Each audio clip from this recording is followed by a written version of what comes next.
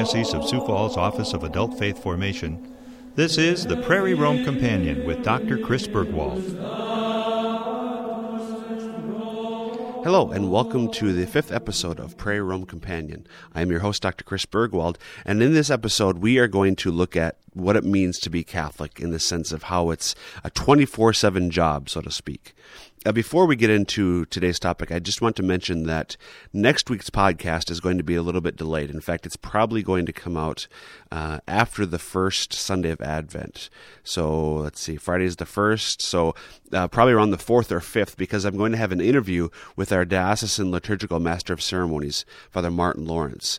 And I'm going to ask Father Martin about the theological and spiritual significance of the season of Advent, as will be, by the time the podcast airs, in the season of Advent and preparing for the feast of Christmas. So just sort of a heads up on that. And this podcast as well, you're listening to it, so you know that it came out a little bit delayed. We had Thanksgiving, so it was delayed slightly. And that's the reason why this 5th episode is coming out the week after Thanksgiving. So today's topic, though, being Catholic, 24/7. It's a 24/7 job. And what I want to do is sort of illustrate the problem that I think we face as Catholics and as the Catholic Church, especially in Western civilization, by giving a couple of examples from one from popular culture and one from philosophy. And with the popular culture, the example from popular culture, I'm going to play an audio clip from the 2004 movie Collateral, starring Tom Cruise and Jamie Foxx. Tom Cruise, for those of you who haven't seen the movie, Tom Cruise plays a character named Vincent, who is an assassin for hire. And he gets in a cab driven in Los Angeles, driven by Jamie Foxx's character Max. Max doesn't realize who his new fare is, and he's just driving him around to these various locations, but it turns out he's driving to the various hits that Vincent is doing, and ultimately Max finds out what's going on, and then you have this night-long driving around Los Angeles and the interaction and what's going to happen and so on with Max. In this clip, you're going to hear Vincent and Max talking right after Max. Well, in the clip, you hear that Max has just asked Vincent what they do. In other words, why is he killing these people? You know, what they do that he's causing them to kill them. And Vincent will explain why. He doesn't really know, but he's just hired to do the job and explain it. And then there's this really, to me, very, very interesting dialogue that lasts about, I think, 30 seconds at the end of the clip. So we'll just go ahead and listen to the clip right now. Then what'd they do? How do I know, you know? Look at that witness for the prosecution looked at me. Probably some major federal indictment of somebody who majorly does not want to get indicted. So that's the reason. That's the why. There's no reason. There's no good reason. There's no bad reason to live or to die. Then what are you? Indifferent. Get with it. Millions of galaxies of hundreds of millions of stars and a speck on one in a blink. That's us, lost in space. The cop, you, me. Who notices?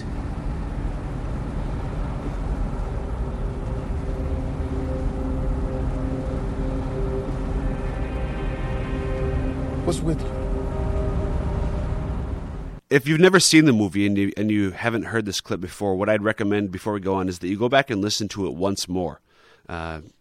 Just in whatever player you're using, back up and listen to the clip one or two more times before you continue. And I'm going to pause to let you do that here for a minute. The reason I think it's so important to listen to this clip again is that dialogue at the end of the clip. Max says, so that's the reason. So that's why you're killing these guys. And Vincent responds, that's the why. There's no reason. There's no good reason. There's no bad reason to live or to die. Then what are you? Indifferent. Get with it. Millions of galaxies of hundreds of millions of stars, and a speck on one in a blink. That's us, lost in space. The cop, you, me, who notices? And Max finishes the clip. What's with you? what's with Vincent? He's got really a pretty depressing attitude. And what I want to do is give another example now of a similar perspective from the early 20th century. Bertrand Russell was an English philosopher, well-known writer because he wrote a lot against Christianity. And one of his essays, written in 1903, is called A Free Man's Worship. And in here he explains how, according to science, so to speak, or as far as he is concerned at least, according to science, we know that human beings are the product of the completely random process of evolution, and everything that it means to be human, our loves, the things we believe, and so on, are just the product of random interaction of atoms. And he talks about how there's nothing that will survive beyond the grave. No heroism, no love, no intensity of thought or feeling. Everything that it means to be, everything that human civilization has created is destined to be buried beneath the debris of a universe in ruins, he says. And then he concludes, only within the scaffolding of these truths, only on the firm foundation of unyielding despair, can the soul's habitation henceforth be safely built. Only within the scaffolding of these truths, only on the firm foundation of unyielding despair, can the soul's habitation henceforth be safely built. Again, I think it's safe to say that is a pretty depressing outlook. Both of these instances, the fictional character of Vincent from the movie Collateral, and this passage from Bertrand Russell's essay, A Free Man's Worship, both of these give evidence to the philosophy of nihilism, or nihilism, as it can also be pronounced. Nihilism comes from the Latin word nihil, which means nothing. If you think about the word annihilate, to annihilate something is to utterly and completely destroy it, so that there's nothing left. Annihilate's root in Latin is nihil, which again means nothing. Nihilism, though, as a philosophy, basically says that God does not exist, and therefore, because the God does not exist, we as human beings have no dignity, no meaning, and life has no meaning, and ultimately the entire universe has no meaning. There is no meaning because there is no God. And that this is true is actually held both by philosophers, atheist philosophers and theistic philosophers. Both sides agree, or members of both camps agree, that if there is no God, then there is no meaning. There's a French philosopher who's still alive, late 20th century, early 21st century philosopher, Jacques Derrida, Derrida. He's what's called a postmodernist philosopher. And he is one of those, as an atheist, who has articulated this. There is no God and there is no meaning. Okay. Now, this nihilism is a very dismal outlook, but in fact, it's actually an honest one. Why do I say that? Well, because it's true. If there is no God, then there is no meaning. In other words, atheists who try to believe and live as if there is meaning in their lives in the universe are actually fooling themselves, because there's no way to argue that there is a meaning if you first deny God's existence. You have to be inconsistent, in other words, fundamentally, if you're going to say that God doesn't exist, but there is meaning in my life or the universe. There's a fundamental inconsistency in the way that you think and the way you understand reality. So we should all try to be at least consistent in the sense that what we believe should be consistent with everything that we do and everything else that we believe. Atheists who try to find meaning, in fact, are being inconsistent and, in a sense, dishonest with themselves. But what about us? What about Catholics? Are we consistent? Are we honest with ourselves? In other words, does our outlook on life correspond with our belief in God? Or, perhaps, is there a lack of correspondence, a lack of agreement between what we believe and how we live? In other words, do we believe in God and seek to give him his due role in our life? And here I want to read two quotations from church documents. The first is from the Vatican II document, Gaudium et Spes, the Pastoral Constitution on the Church in the Modern World. And this is from Article 43. They are mistaken who think that religion consists in acts of worship alone and in the discharge of certain moral obligations, and who imagine they can plunge themselves into earthly affairs in such a way as to imply that these are altogether divorced from the religious life. This rupture between the faith which many profess and their daily lives deserves to be counted among the more grave errors of our age. And that last line is the crucial one. This rupture between the faith which many profess and their daily lives deserves to be counted among the more grave errors of our age. And then that was from 1965, the end of Vatican II. And then 10 years later, Pope Paul VI wrote a document on the evangelization of peoples in 1975. And in there, he uses very similar language. He says, the rupture between the gospel and culture is without a doubt the damaging event of our time, or our epoch. The rupture between the gospel and culture is without a doubt the damaging event of our epoch. What's going on here? This split that both Vatican II and Pope Paul VI refer to, this split between the gospel, the faith which people profess, and their lives, their culture. What's the origin of this problem? Or what is this problem, more particularly? Basically, the problem is secularism. What is secularism? According to John Paul II, in an address he gave to some of the bishops from Australia in 2004, he said that this is what he said to the bishops from Australia. It is true that the pernicious ideology of secularism has found fertile ground in Australia. At the root of this disturbing development is the attempt to promote a vision of humanity without God. That's basically what secularism is. The attempt to promote a vision of humanity without God. So trying to live our lives, trying to create human culture, human civilization without God, apart from God. Basically, secularism is the view that God has no part to play in our lives. And it's a problem not just in Australia, but really throughout Western advanced nations. Western Europe, the United States, Canada, and so on. In all of these countries, Catholics often fail to make God a part of their daily lives. They often fail to order their lives with Him in mind.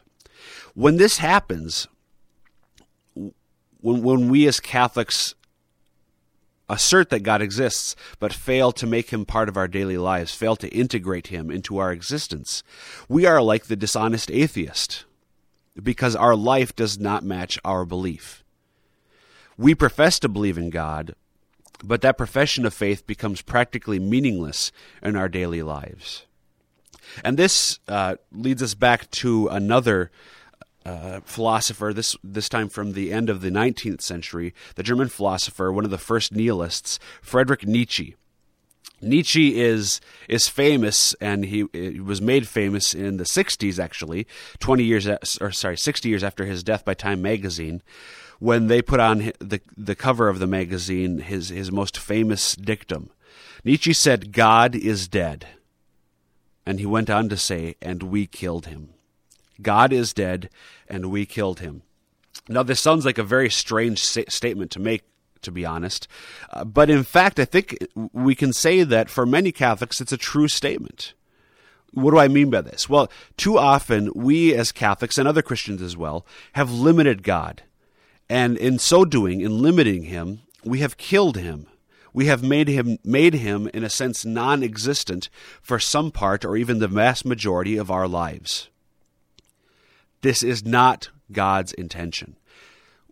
It's not His intention that we make Him, or try to make Him at least, non-existent for any part of our lives. It's obviously not His intention that we, in a sense, try to kill Him by making Him irrelevant or not present for part of our lives.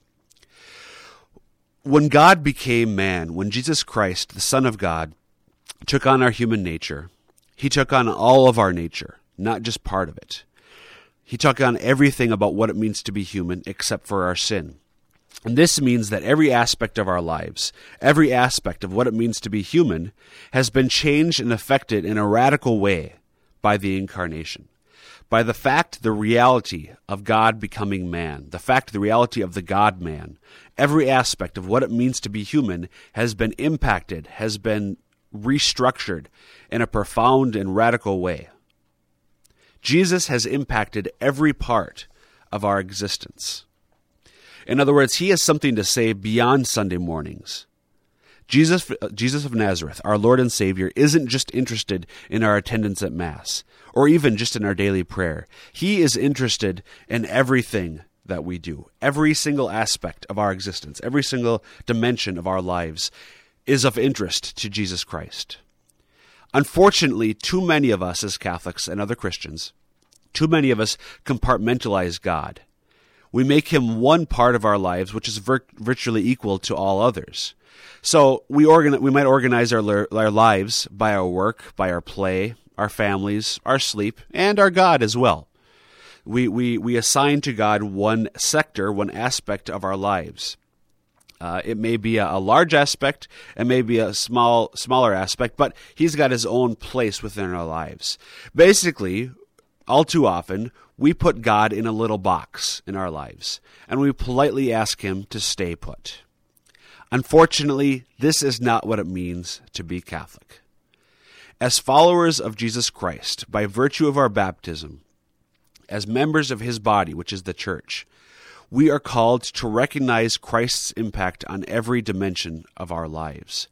We are called, as Christians, and as Catholic Christians, to structure everything that we do with an awareness of his presence, with an awareness of how he has changed everything.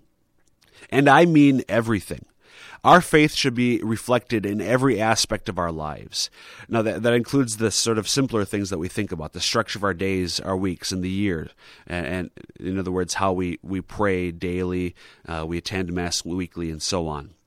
But also our jobs, how we work should reflect our faith, as should our involvement in our civic organizations and communities, as should how we raise our children, for those of us who are married, and even how we live together as man and wife in terms of our intimate lives.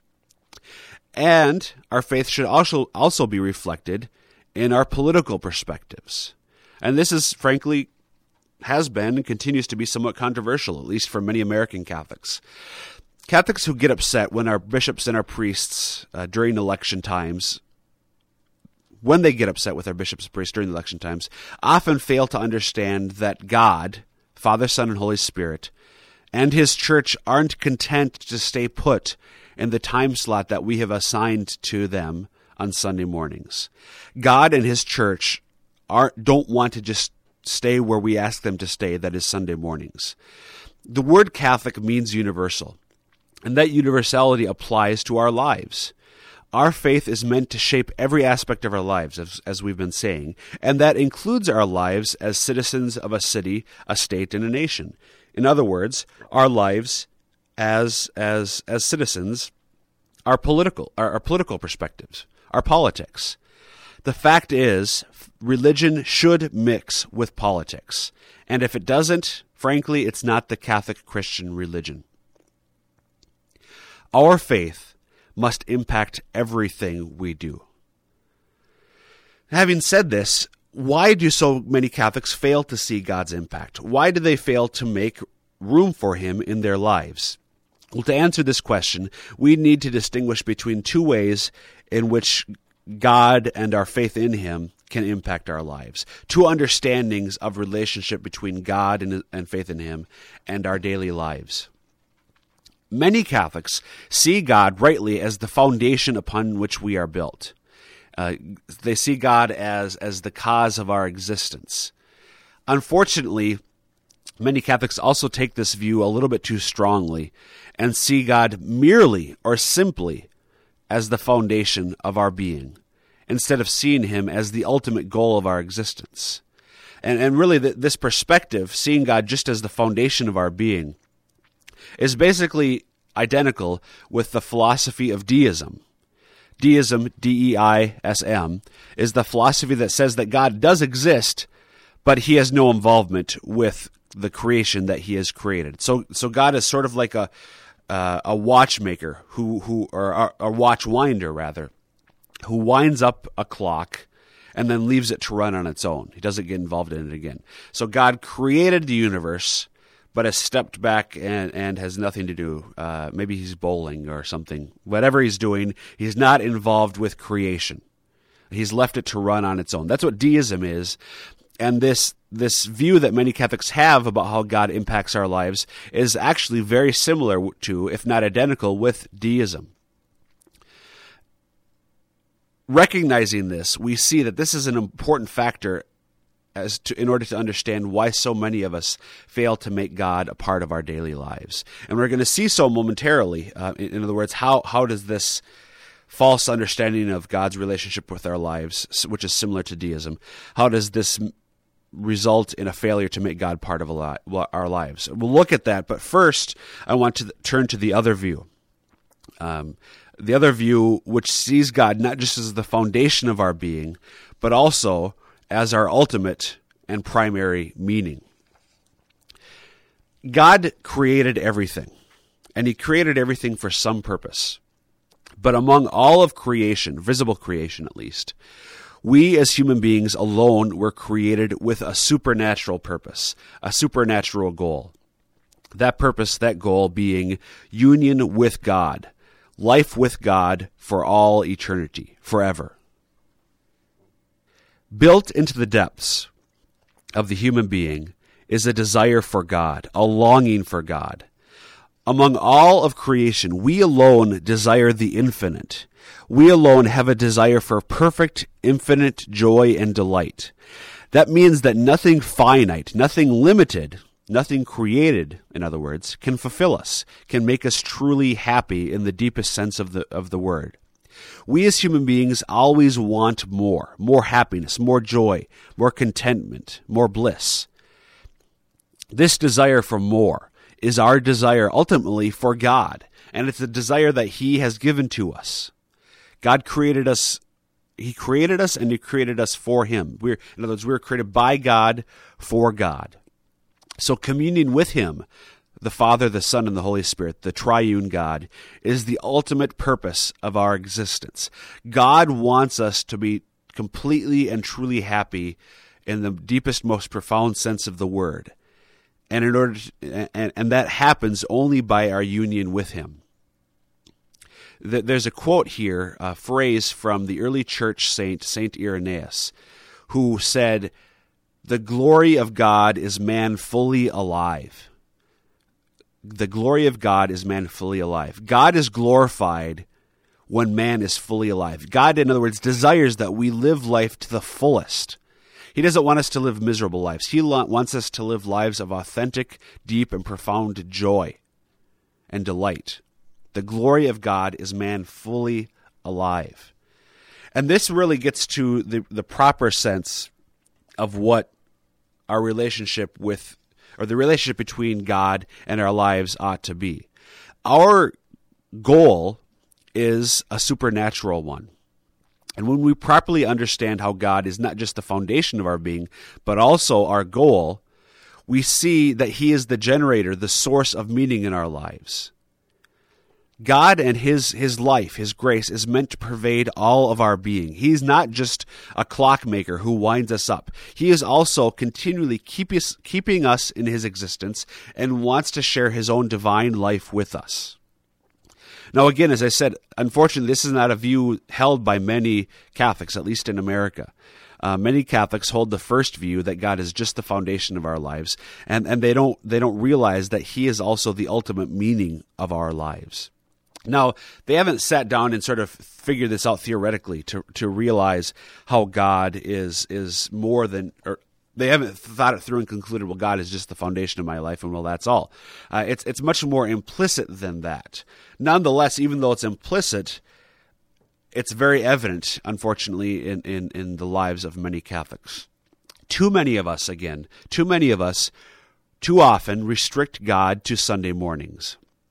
And this is indicative of the first inadequate notion of our relationship with God, which sees him just as the foundation of our lives, the foundation of our existence. Well, what does this matter? This erroneous view about God just being the foundation of our lives. Well, as we see through history, ideas have consequences. Good ideas and bad ideas have a way of working themselves out over time. And in this case, an inadequate understanding of God's role in our lives, in human existence, an inadequate understanding of God's role, of the fact that he is our ultimate destiny, our ultimate purpose, our goal, results in a life lived with little place for God.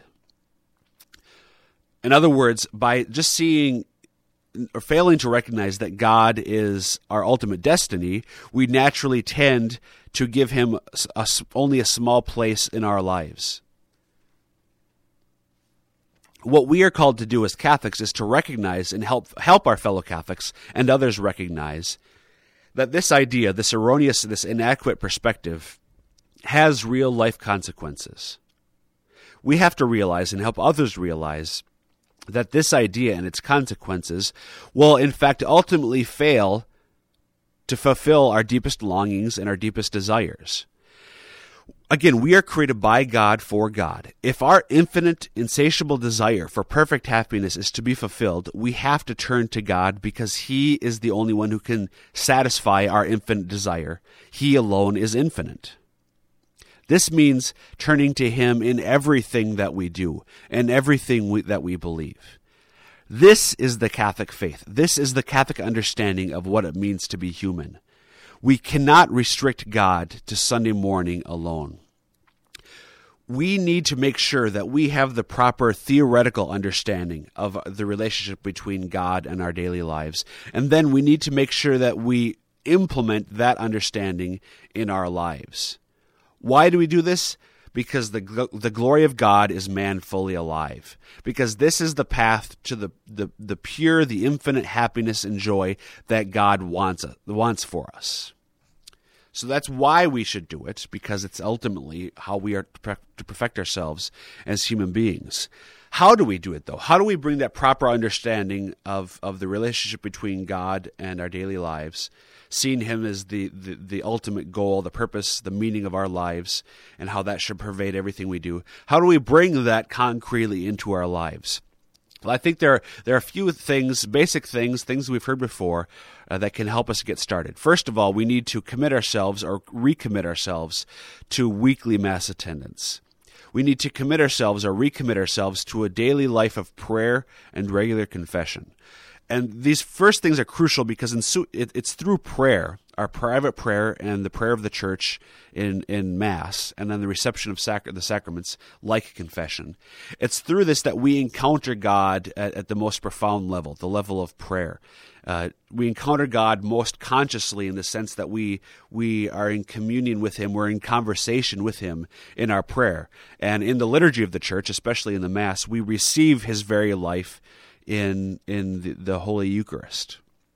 Okay, so in order to see how God impacts everything we do, we have to begin by recommitting ourselves to living with him in the most profound and spiritual sense through a life of prayer. But beyond that, we need to commit ourselves or recommit ourselves to studying the church teaching on living the Christian life, on what it means to be a follower of Jesus Christ. And there are all sorts of documents that over the next several months we're going to begin looking at on living the Christian life, all sorts of church documents in particular. And what we really need to do is pray about how we can apply the church's teaching to our own circumstances, to our own lives, and then doing so. We need to pray for discernment and for prudence in particular, I think. In other words, how is God calling me in my particular circumstance, in my particular life, to implement the teachings that he has revealed to us about what it means to be Christian? Pray more particularly, more concretely, about asking God to make clear how we can structure our lives and make him the goal, the meaning of everything that we do. And if we do these things, make these commitments or recommitments, ultimately our lives, our entire lives, will begin to change. And ultimately, eventually, that change in our lives will become apparent and attractive to others.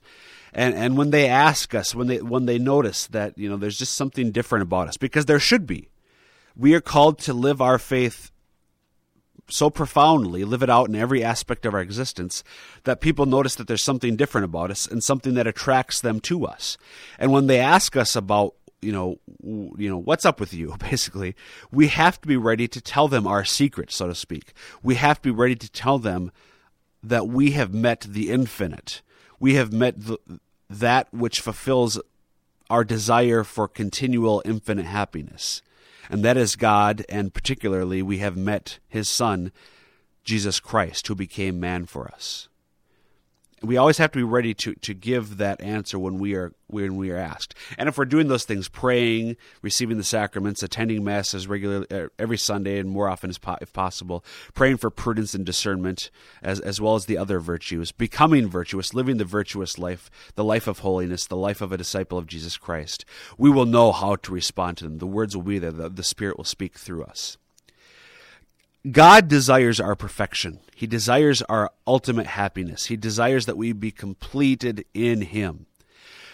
But we're only going to experience this completion, this perfection, this happiness, if we allow him into the entirety of our existence. If we allow him in his life, the life of grace, to pervade everything that we do and everything that we are. That is the challenge that I think we are called as Catholics and as Christians in general to embrace, to engage, in particular in our day and age. When the gospel and the culture are so profoundly split as they are, when the faith that many profess is almost divorced from their daily lives, we are called to recommit ourselves to letting God embrace everything that we do, letting him into all of our being, all of our existence. And in so doing, we will begin, not just, obviously, we will be growing in holiness ourselves, but we will become a sign, a beacon of hope, of truth, of love to others and to our culture. And I think this is really what we are called to do in this particular time and age, as Vatican II and John Paul the Great and Pope Benedict have called us to do. Again, as always, if you have any questions about this podcast, feel free to contact me by email, cburgwald, that's CBURGWALD, at sfcatholic.org, or give me a call, 605-988-3763. I welcome feedback. I encourage feedback. Constructive criticism is always useful. So if you have any questions or comments, feel free to contact me. And with that, this fifth episode of Prairie Rome Companion is finished, and we'll see you next time for an interview with Father Martin Lawrence on the theological and spiritual significance of the season of Advent. God bless you.